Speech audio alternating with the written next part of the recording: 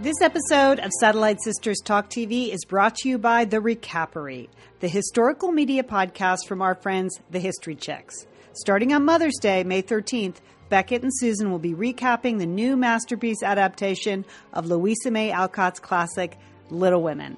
Find The Recapery wherever you listen to your podcast or at thehistorychicks.com.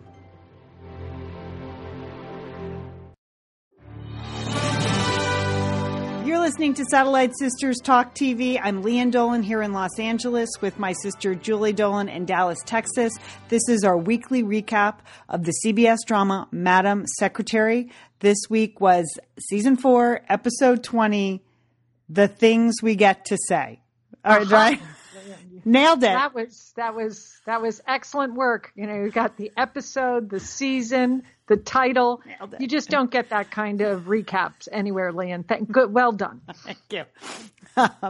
Okay. First, I wrote down The Way We Were, and I was like, that is not the name of this episode. No, Okay. that's been done. That's taken. All right, Julie, let's just take a moment and cheer the fact that this was a single straight line narrative. This episode, there are no bobbing, weaving, and dovetailing storylines like last week, where I think our recap was longer than the show. It might have been, Leanne. I mean, no time travel. You know, No. I mean, she's gone nowhere. She's just in the office, in the home, just around town in Washington. That's it. Yeah, 48 hours, 2 days in the life of Madam Secretary as seen through the eyes of a journalist. So this is a classic setup. It's like the mockumentary or, you know, the journalistic setup, totally fine that the show opens and we see this journalist from the Washington Chronicle, the fictional Washington Chronicle. And even though he doesn't really write profiles, he's gotten the nod to write a profile on Madam Secretary for the paper.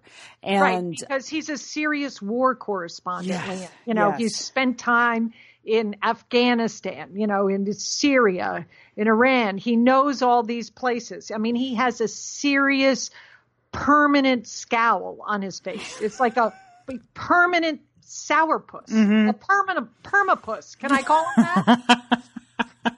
well, many people in the profession of journalism wear that same look. I think particularly these days when newsrooms are getting cut back. And we see him as it opens, that, you know, there's no longer any war coverage. He can't sell that book proposal. So he's got to take this work because it could be his like last hurrah at the newspaper. I know. He was like Tiny Tim in his fixer-upper apartment, Leanne. They're tapping away on his computer. His poor pregnant wife, she's wrapped in a shawl. They're poor, you know. They've got the broken fridge. You know, they've got those brown cabinets in the kitchen. It's all bad. Yes. I know. You know, I know journalists from the LA Times. I've been to their homes. They don't look like that. I mean, you don't have to live like Tiny Tim? No, I mean, that think was so. like a college dorm room. Like, we get it. They're poor. They're poor journalists living on the edge. But they were also grown-ups. I think they would have used a pop of color somewhere in the house. It was just like... Yeah, and I mean, she's having twins. Where was the changing table, Leanne? Where were the bassinets? She's having twins like any minute. Like, yes, any minute. Yes. So that's the setup, that we meet Neil, the journalist. So we definitely get the sense that he's got a chip on his shoulder, that you can't pull the wool over Neil's eyes. He's a hardened war correspondent. Yeah, he's got that flak jacket on, you know. I mean, he's not wearing a helmet, but you know, other than that, you know, I mean, he sort of made me nervous. Didn't he make you nervous? I think that was the point. Yeah. Okay. I mean, I think that was the point, is that really when you go into those sort of immersive interview situations, you don't know how you're going to come out. Now, for people who don't know, I write for magazines. Usually I write columns, like, you know, humor, slice of life columns. Yeah, you're nice, Leanne. You I don't know. Have I'm not comparing You don't myself have a permapuss on your face, right? I'm just saying that I just finished doing a cover profile of 3 female executives for Pasadena Magazine. And you know, you don't really know how those stories are going to turn out. Like I mean, I'm only going in, I'm not trying to catch them doing anything. I'm trying to write positive profiles of them, but fair, you know, and interesting. And, you hope that something emerges. You hope they don't reveal themselves. I do anyway, not to be terrible people. And the women I interviewed were lovely, but you know, Neil's got a lot of anxiety. He doesn't really know. And it's clear we learn at the end, in the middle of the show, basically, the paper has assigned him this because they think she's going to be, you know, the next president, at least a candidate for president. Well, we of course know that as well. We know that as well. We've been tracking her. Yes, that's she's a likely candidate. Yeah. So that's the setup. Is we have Neil, chip on his shoulder, something to prove. Not necessarily a fan of the whole MSEC approach to things. And so we're supposed to be on edge the whole time. So that's good. Okay, so we get this set up and then boom, we're just into the storyline. And we don't have to break down 3 storylines this time because no, there was just one narrative. It was a relief. Right. It's a relief. It's hard. I mean, so that weaving and bobbing back and forth. Yes, I agree, Lian. Yeah. So Neil gets in the elevator with Daisy. Like his name's not on the list. So immediately, that was a good little bit. I thought at the beginning when his name is not on the list at the State Department, that's right. Just a slight bit of humiliation for him. And that was like Daisy putting him in his place, I thought. I liked it. Yeah. I mean, Daisy came out hot, Lian. Yeah. She was all over this guy. She didn't want him to get into MSEC's business. This was not her choice or her recommendation, and she just wanted to go on record. Do you think press secretaries really push correspondence around like that? I don't know. I don't know if they do that. I don't know. I was surprised at that, but we saw in this episode 2 communications directors treat this guy, with contempt. So it seems like a risky strategy. Like the guy is from allegedly like the Washington Chronicle, the Washington Post. So I'm not sure. That seemed a little, I don't know, but that was Daisy's attitude and she stuck with it the whole time. Mm-hmm. So there he is now, and good. He showed up. Madam Secretary's there to greet him off the elevator. You know, she doesn't have pastries, but just about. She's trying to be friendly with him. And then it's like softball, softball, softball. They all butter him up. Oh, loved your book on Syria. Loved your war coverage from Afghanistan. Yeah. Oldest chicken. Well, they are probably the few people that read those books. Lian. Yes. So it's quite possible that they did feel that way. But yes, you know, they have to be nice to the stranger in the room. Yeah. And then, he's got that little notepad and he's writing things down and they're constantly telling him it's off the record. It's off the record, right? Right. It did surprise me they confiscated his phone. I don't know how. Well, I think that's pretty standard in a lot of embassies, Lian. I know that they take away your phones as you go into embassies. Yeah. Yeah. Just so you know, like it's hard to write exact quotes down though in real time. So, I mean, again, you're a real writer, Lian. I mean, he's just on TV pretending to be a writer. That's the difference, Lian. You know what it really takes. He doesn't. Mr. Permapuss, he doesn't know. He just puts the flak jacket on, takes his little notepad. He thinks he's playing the role of a writer. Okay. So, and good luck. I mean, good news because of course there's a humanitarian crisis that he steps right into. Just a political hot potato, happening at the meeting. Also ripped from the headlines. So once again, the Madam Secretary writers who are writing months in advance have already set up this story with a couple of earlier episodes. So now we see some of these Honduran refugees. They're overwhelming the Mexico-United States border. We saw the show 4 or 5 episodes ago about, the corrupt Honduran female president that, kidnapped her own people to win the election. We had that set up. And now we see the aftermath of that there are unaccompanied minors there. Their parents have sent them north because they're afraid they're going to be swept up in the gang violence. And the president of Mexico is calling for help.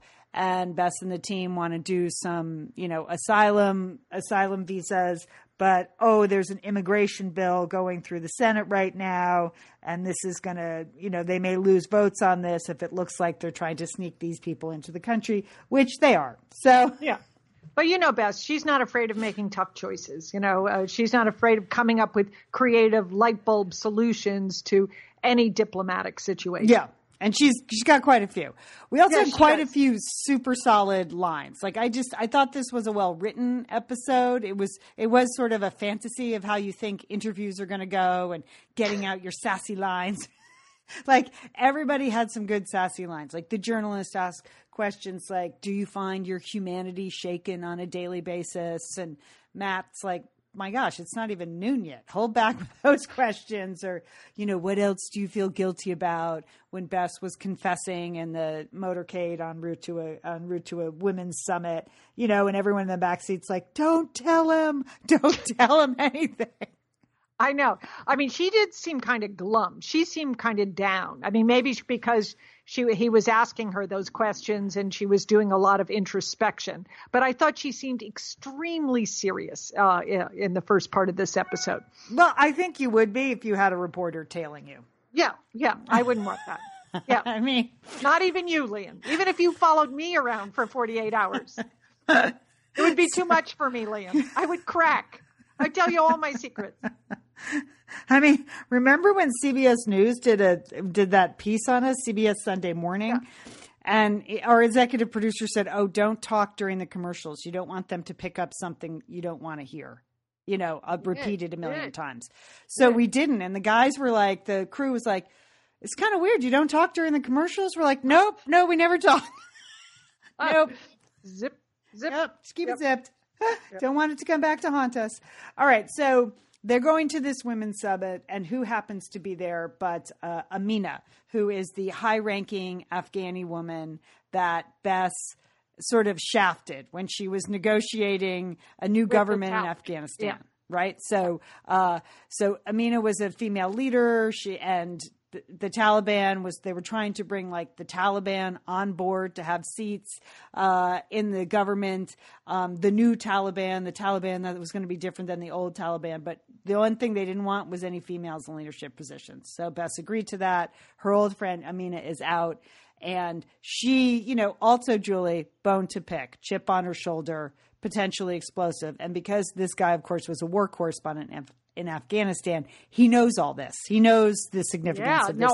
When Neil gave her card when she took his card and they agreed to meet, I was like, don't do it. I thought she was really going to roll on Madam Secretary there. I thought she was really going to, be very critical. So I was surprised. Julie, that's called good writing and building. I was. You see, I was on the building edge. tension. You bought in, right? That's what we were supposed to do. I was on the edge of my seat watching this. I was just it was making me very nervous the whole time. Yeah. So what we learn is that they're going to meet later, and we're supposed to think that they're going to spill the beans, and she could. So meanwhile, again, and then there's another like deep probing question. It's not easy confronting human misery. I mean, that's. I know. I know. All these things are true. Like they have a very. I know. hard That's job. what I mean. It was really it was so seriously, and it was very, which, I mean, she wanted to maintain that demeanor, certainly. Yes. Yeah. It wasn't the goofy, it wasn't goofy Beth. No. Beth wasn't fooling around in this episode. No. Yeah.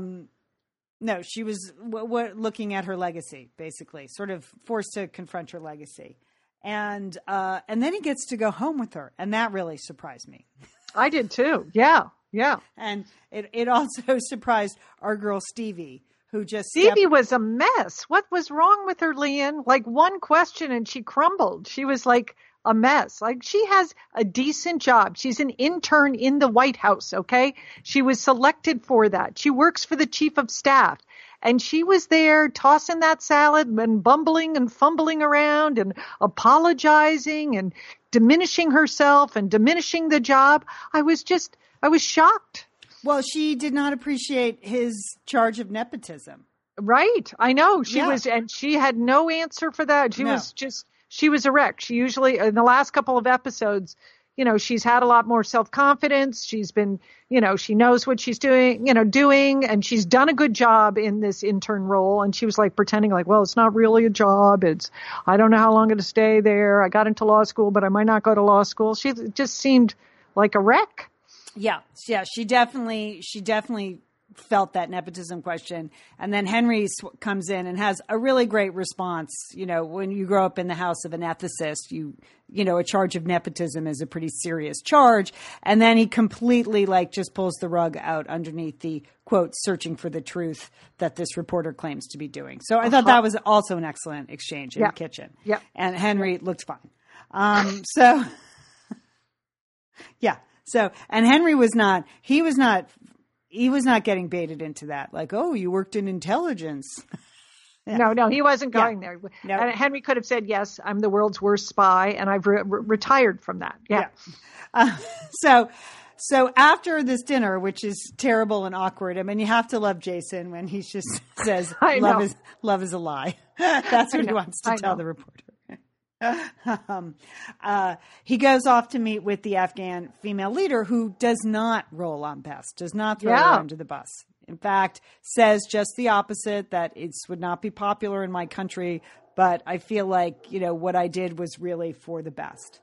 And you know what? I thought that was a pretty powerful, thoughtful scene. Again, very unexpected, you know, and there are parts of the world where it's not black and white, where you have to do things like that. And and she made that very clear. And I think, there were a lot of twists and turns in this. When I thought it was the reporter who was going to be doing this profile, I just assumed it was going to end up being some terrible smear campaign, and that most of the episode would be about them responding to whatever damaging thing he wrote in his article. So it was very interesting that it wasn't that it was more about how he was, you know, getting all these different images and angles on Madam Secretary, and, you know, what was he going to do with that information? Was he going to report it straight up, or was he going to put a spin on it?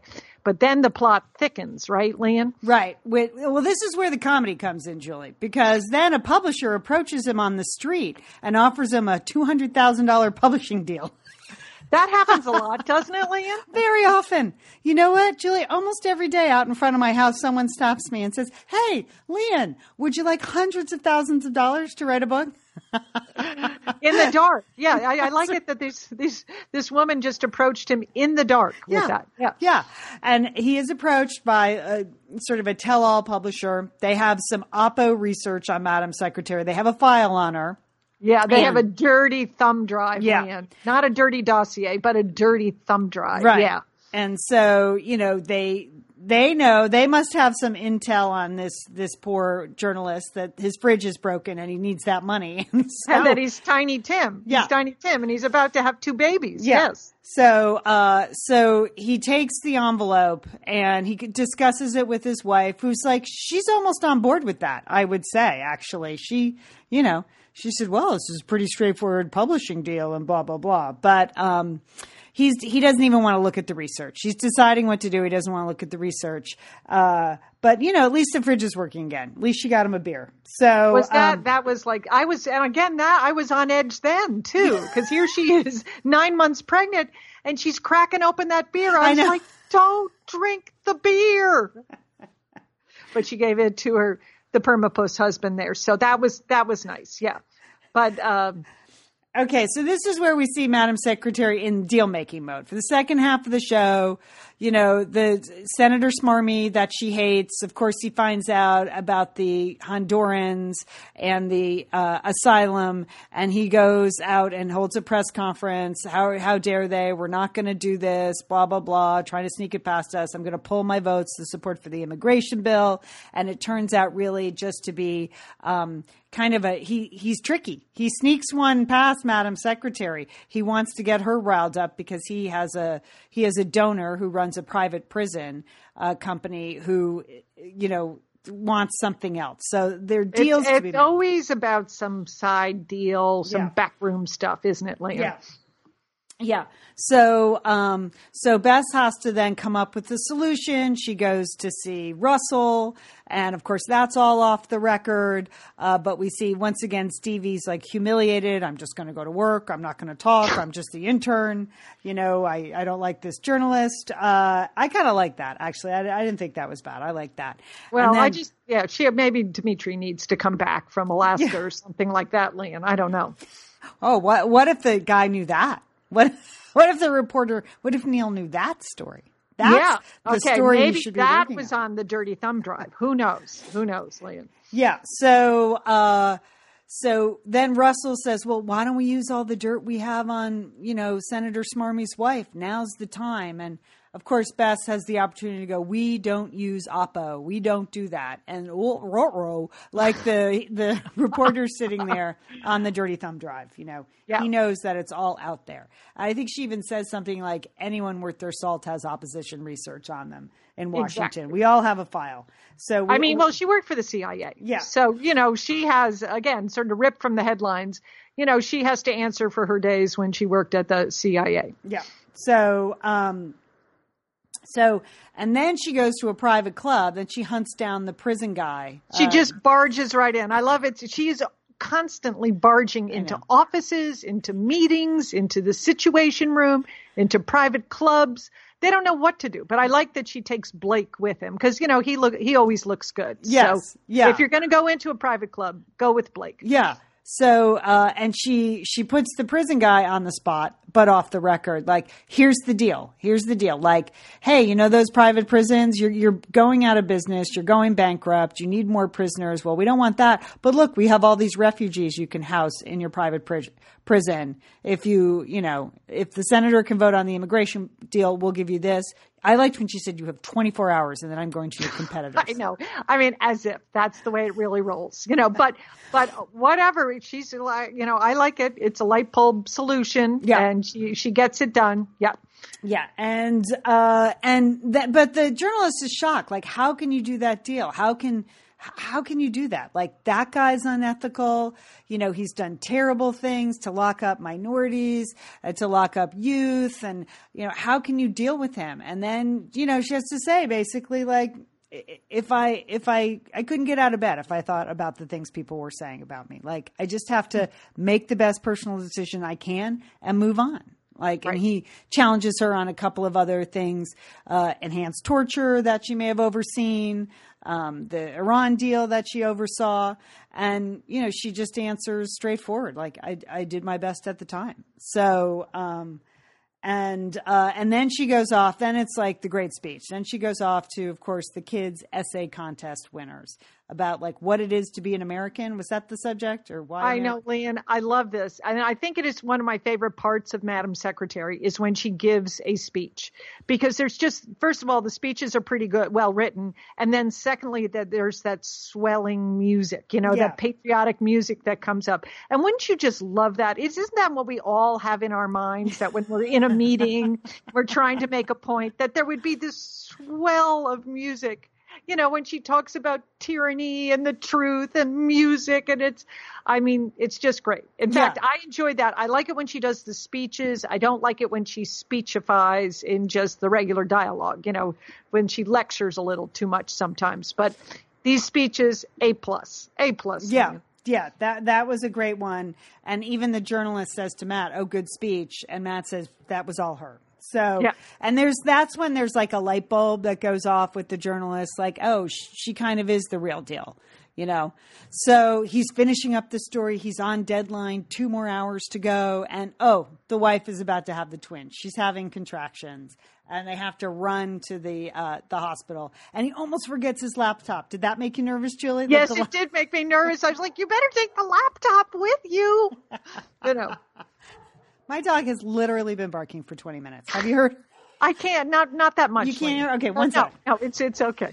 I think we're going to have to change the time of taping the show. It seems to coordinate perfectly with mail delivery, and that's it. It's her big bark fest. It's her big 20 minutes. She barks at him as he goes up and down the street, every house. Okay, Lian, can we talk about the baby? Because I feel, you think the baby was pretty cute. I do. I thought that was a cute baby, but I feel gypped, Lian, because we only saw one baby. Did they not have enough production costs to get 2 babies? They made it very specific that she was having twins. So when you see Neil holding a baby, I was like, what? Wait a minute. How come there's only one baby? And when he says like, oh, well, the other baby's just over there, That does not work. I mean, if you're having twins, we want to see both of those babies. And what was he doing with that baby out in the Jeremy Hall? I don't know. Each Madam Secretary knew that when she showed up with, I love it. She brought the wet dry vac, Lian. It's a callback. She's doing it. Yeah. That's her signature gift that she has given out at various points. And it's a very good present for new parents because, they're going to have a lot of Cheerios on the floor and stuff like that with two babies. But I think that was some production cut that they couldn't afford the twin babies. So they just irony, Julie, is they probably had to have 3 babies on set just to get that one baby to look like that. Well, they needed 6 babies then, Lian, because, So anyway. When one of the women in my mother's group had triplets when my son was born 23 years ago. And they were the Friends baby. Remember, because she had triplets. Of course you have friends that have celebrity babies. Okay. Because you live in Pasadena. Yeah. Close to the set. They literally needed triplets to because the babies could only work 12 minutes. See, they don't actually work babies that hard, so it's a little hard. Well, isn't that a nice thing, Liam? But they, that was the college fund. Yeah. Being the kid on, Friends. Okay. Being Ross's son. We derailed on. Sorry. On babies. But I was a little miffed and confused when I only saw the one baby. Okay. So yes, he's taken his laptop to the hospital. Somehow he's managed to, help his wife give birth to the twins, although we only see evidence of one baby. Yeah. And he's managed to file his story too. Right? Yeah, he did. Yeah. Because, she's seen it. By the time she arrived, she's seen the story and, she has no issues with it. Fair story? I know, which is just amazing to me.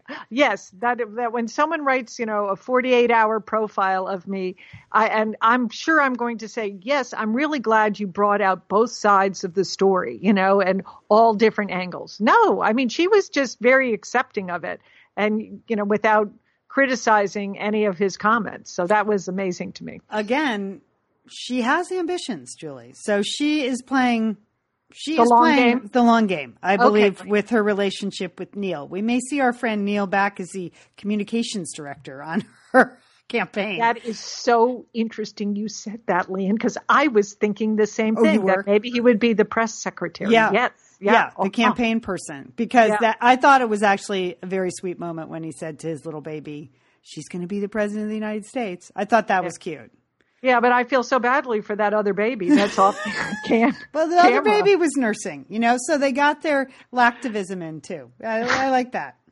All right, so Neil, who's so appreciative of the wet vac and her reaction, decides to turn over the Oppo research to Madam Secretary. So again, he couldn't get in before to the State Department when he was supposed to be covering her, but now he can just walk in and out. So he brings her the opposition research and she takes the thumb drive and then she gives it back to him. She's like, I know what's in there. And I liked that. I like that moment. Yeah, I do too. Cause again, she's worked for the CIA. She knows the deeds she's done. Yep. So she's, she has made peace with that. Okay. And then, so on his way out, he sees Blake there. And because he's had experience with Blake at the private club, he gives Blake the thumb drive. I like that touch too. What do you think Blake is going to do with it? Oh, Blake's going to look at it and keep it. Yeah. Yeah. Okay. Blake is loyal. Blake is a loyal guy, Joel. I know, but if there's one thumb drive, Lian, there could be 100 thumb drives. I know. Right. Okay. But it was a nice gesture. Yeah. Okay. Yeah, and it wasn't like this is the only thumb drive. It's like this is what they have. It's not like they're destroying the evidence. It's just you should know what you're going to be up against. So that was the episode. And we were grateful. Single storyline. No dishwashing. We did see some dinner preparation, but not a lot of domestic life this time. But I enjoyed that. Now, Julie, did you notice the Hellmann's ad that now they're changing the Hellmann's mayonnaise? How do you feel about that? That's blasphemy. Blasphemy, Lian. What is up with that? Very disturbing ads this time. Okay, yes, about the bad news about the Hellmann's. And what about Abby on NCIS? I know. Did you see they're going to kill her off, Lian? I mean, she's been on that show for ever. 15, 20 seasons. Okay. She's integral. I mean, why couldn't she just retire? Why do they have to kill her? I don't understand. I don't know. Yeah. I mean, I haven't seen a new episode of that show in quite some time. But I was surprised how bad they all looked in that promo, frankly. So, again, people are allowed to age. I get it. It just kind of surprised me because I'm used to seeing the reruns. Okay. And then I'm sad that the Facebook ads are working on me. They're pulling me back in, Facebook, with that campaign. All right. So Binders Full of Blouses, though, very strong show for drop earrings, I thought. Mm-hmm. Yeah. Yes. Very, like, in almost every scene, she had on kind of casual, fun drop earrings. So I like that. And there was the strong scarf game, particularly at the end. That was a good scarf. I love that. I love that. Lian, I want to do a special shout out to that lovely pale blue blouse that she wore in the last scene. And it had that biggest, softest bow tie. Yeah. That was the best blouse of the entire season. As I'm concerned, Lian. It was beautiful. Okay. Rather, because I've been critical of some of the blouses she's been wearing. Yeah. I love that. Okay. I mean, it wasn't tucked in the back. I mean, I know they want to make some kind of statement that she's a serious person and she doesn't care if her shirt's not tucked in. But I would like to see it tucked in, But it's beautiful front. Yeah. Very, very pretty. Okay. Excellent.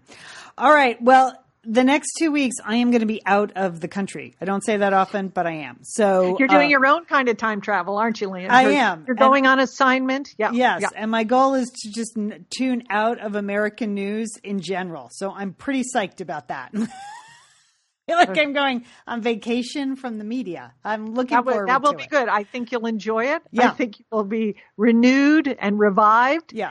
And, you really won't have missed anything. So it will all be here when you return. That's the sad part. It will. It will all be here. Yes. So that will include the season finale. So when I get back, we will do a season finale wrap up and recap, but it will be probably about a week after the season finale. Right. So this is going to be a doubleheader blockbuster. Yeah. Yep. Yeah. That's what we're calling it. And it's going to be worth the wait. We will be our final comments of the season. So it really will be extra special. And Lian will be so renewed and revived. You're going to bring a special energy to that show, Lian. I know. I will. Fresh eyes, Julie. Fresh eyes on our role in the world. We're the Satellite Sisters. Don't forget, call your satellite sister.